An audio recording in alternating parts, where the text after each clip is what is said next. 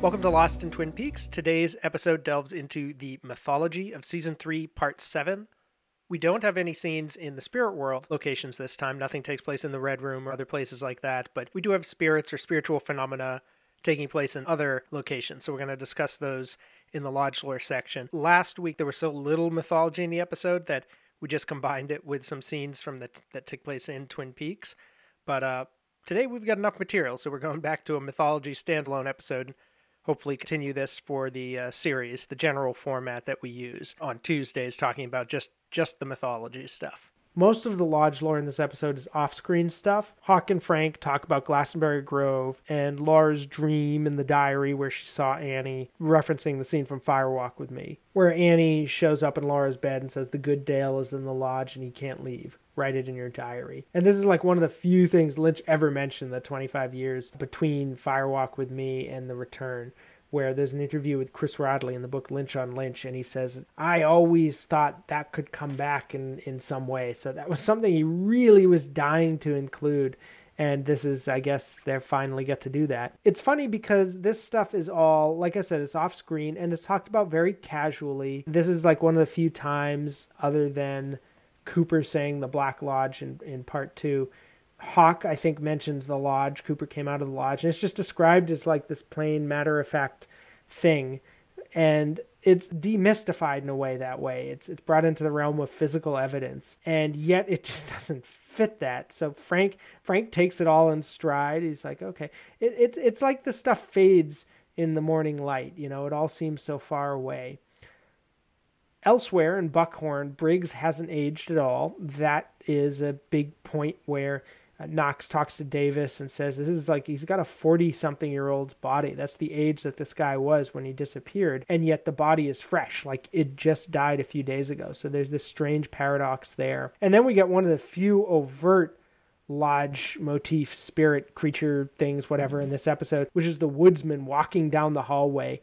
And Knox kind of turns almost in his direction and walks away. And we wonder, like, can she see him? And that's a constant question with the woodsmen. There's just this strange way they interact with our reality where they are visible, seemingly. In Gordon's office, we see a painting of, like, a double corn cob, which is some sort of Garmin Bozier reference. And then behind him is a big atom bomb explosion. On the plane, Gordon plays this weird finger game with Tammy, and the point seems to be that the left ring finger, which is of course a key finger in the Twin Peaks lore, that's where the letter was put for Teresa and Laura, the little cutout letter that Leland Bob would place under the victim's left ring finger. I believe, yeah, it's definitely the left hand. And of course, left hands go numb, and left hand is the one that wears the ring, the Owl Cave ring. So there's a lot going on with that, and it's given this sort of new agey connotation here, where Gordon calls it the spiritual mound. And they notice that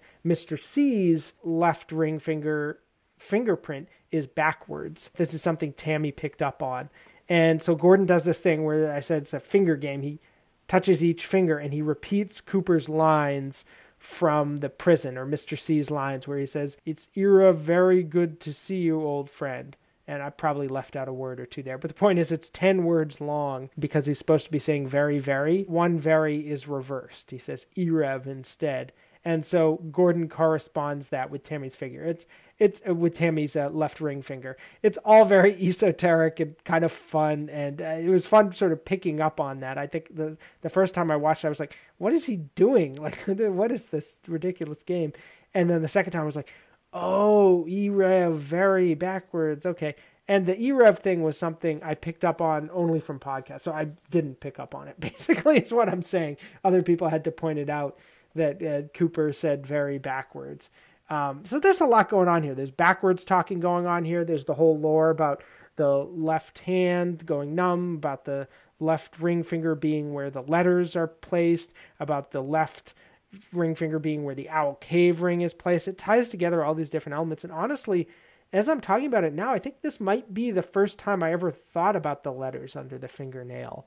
I thought a lot about the numbness and the ring, but yeah, this is the finger that they put the letters under. So that's just a whole other interesting aspect to consider.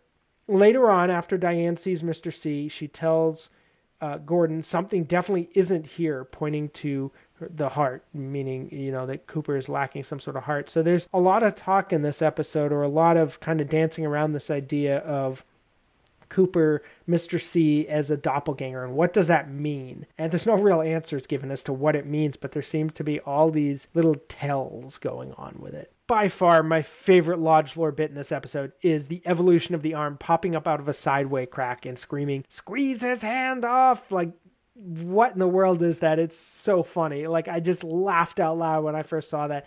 And it's stuff like that that just makes me love this series so immensely. That it can do something as ridiculous and goofy and hilarious and totally random and cool in like a surreal visual way. Just everything about it is awesome. I love it. I love that he can take this avant-garde imagery and put it in this totally mundane action sequence context and say such an absurd thing. It just, even describing it doesn't do it justice. It's just, you either find this kind of stuff hilarious and just like gleefully awesome, or I guess you don't, and I feel sorry for you if you don't.